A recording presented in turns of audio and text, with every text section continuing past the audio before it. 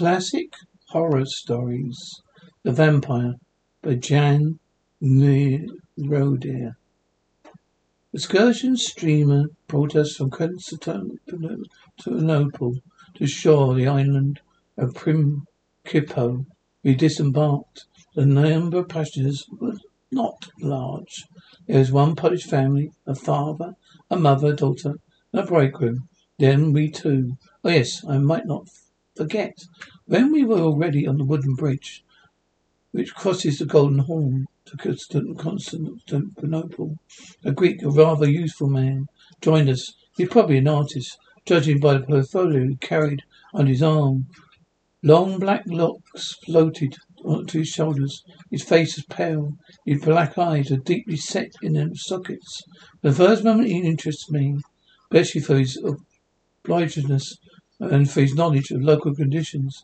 But he talked too much, and then I turned away from him. All the more agreeable was the Polish family. A father and mother were good-natured, fine people. The lover, a handsome young fellow, a direct and fine manners. They had come to Principe to spend their summer months for the sake of the daughter, who was slightly ailing. The beautiful pale girl was either just recovering from severe illness, or else a serious disease was just fastening its hold upon her. She leaned upon the lover when she walked, and very often sat down to rest, while a frequent dry little cough interrupted her whispers. Whenever she coughed, her escort would considerably pause in their walk. He'd often cast upon her glance sympathetic suffering, and she would look back at him as if to say, "It's nothing, I'm happy." He believed in health and happiness.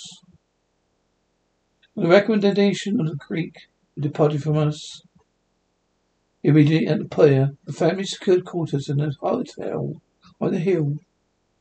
The housekeeper was a Frenchman. His entire building was equipped comfortably and artistically according to French style. We breakfasted together. When the moon heat had abated somewhat, we bespoke ourselves to the heights, where in a grove of civilian stallion plains we could refresh ourselves with the view. Hardly we found a suitable spot and settled ourselves when the Greek appeared again. He grinned us lightly, looked about and seated himself only a few steps from us. He opened his portfolio and began to sketch. I think he purposely sits with his back to the rocks so we can't look at his sketch, I said. We don't have to, said the young pal. We had enough before us to look at. At a while, he added, he seems to me sketching us in a sort of background. Well, let him. We truly did have enough to gaze at. There was not a more beautiful, more happy corner of the world in the very Principe poem. A political martyr, Irene, contemporary of Charles the Great, lived there for a month as an exile. If I could live a month of my life where I could be happy, the memory of it for the rest of my days, I shall never forget even the one day spent at Principe. The air was clear as a diamond, the soft so caressing. One whole soul swung out upon into distance. At night, beyond the sea, projected the brown, erratic summits. To the left, the distant purple that staples coasts of Europe.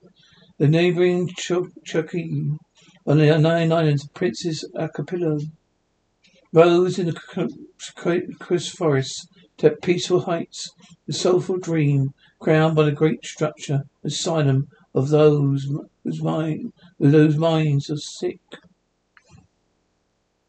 The sea of Ammonia was not but slightly ruffled, and played all the colours like a sparkling whirlpool. Distant sea was white as milk, then rosy between the two islands, a glowing orange below it. Us, beautiful greenish blue, like a transparent sapphire. It was pleasant, its own beauty, nowhere where there were any large ships. Only two small crafts floating the English flag sped along the shore. One was a steamboat as big as a watchman's booth. The second had about 12 oarsmen. When their oars rose simultaneously, gold and silver dripped from them. Trustful dolphins darted in and out among them, drove with long, arching flights above the surface of water. Through the blue heavens now and then, calm eagles winged their way, measuring the space between two continents. The entire slope below us was covered in blossoming roses, whose fragrance filled the air. But the coffee house near to Sally music was carried up to us through the clear air, hushed somewhat by the distance. The effect was charming. We all sat silent and steeped our souls, completing the picture paradise. Young Polish girl lay on the grass, head supported on the bosom of her lover.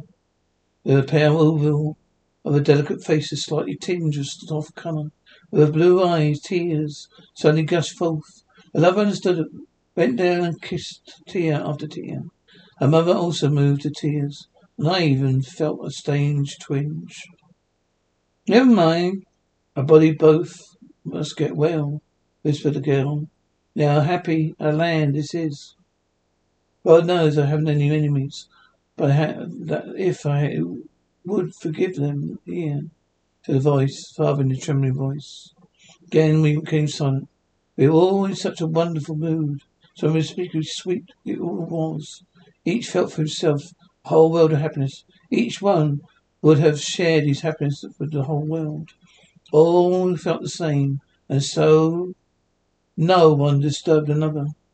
We had scarcely even noticed the Greek. After an hour or so, had arisen, opened his portfolio, with a slight nod, taken his departure. We remained.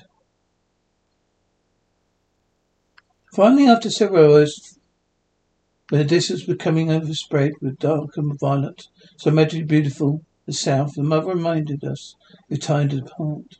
We rose and walked towards the hotel with easy, elastic steps that characterized carefree children. We sat down in the hotel under the handsome veranda. Hardy had been seated when we heard below sounds of quarrelling and oaths. A Greek was wrangling a hotel keeper for entertainment of it. We listened. Amusement did not last long. If you don't have any other guests, growled the housekeeper, ascended the steps towards us. I beg you to tell me, sir, asked the young Pole, approaching hotel keeper. Who is that gentleman? What's his name? Huh? Who knows what the fellow name is? Grumbled the hotel keeper. He gazed vehemently towards. We called him the vampire. Artist? Fine trade. He sketches only corpses. Just as soon as someone in Constantinople or here in the neighbourhood dies, very day he has a picture of the dead, one completed. The fellow paints them beforehand. He never makes a mistake, just like a vulture. The old Polish woman shrieked reflectively. In her arms lay a pale daughter, pale as chalk. She had fainted. One banner lover had leaped down the steps. One hand he seized the Greek, with the other reached for the portfolio. He ran down after him. Both men rolling sand. Contest portfolio was scattered all about. One sheet sketched with a crown the head of the young Polish girl, eyes closed, a wreath of myrtle on her brow.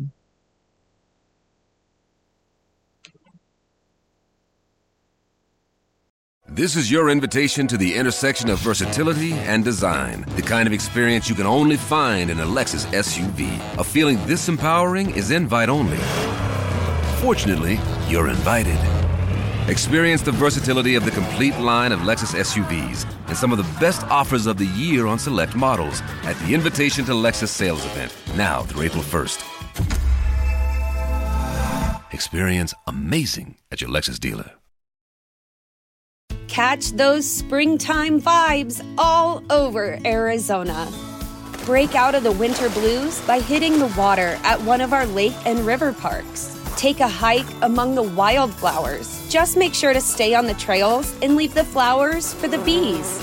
Discover Arizona's best-kept secret and visit azstateparks.com/amazing to start your springtime adventure.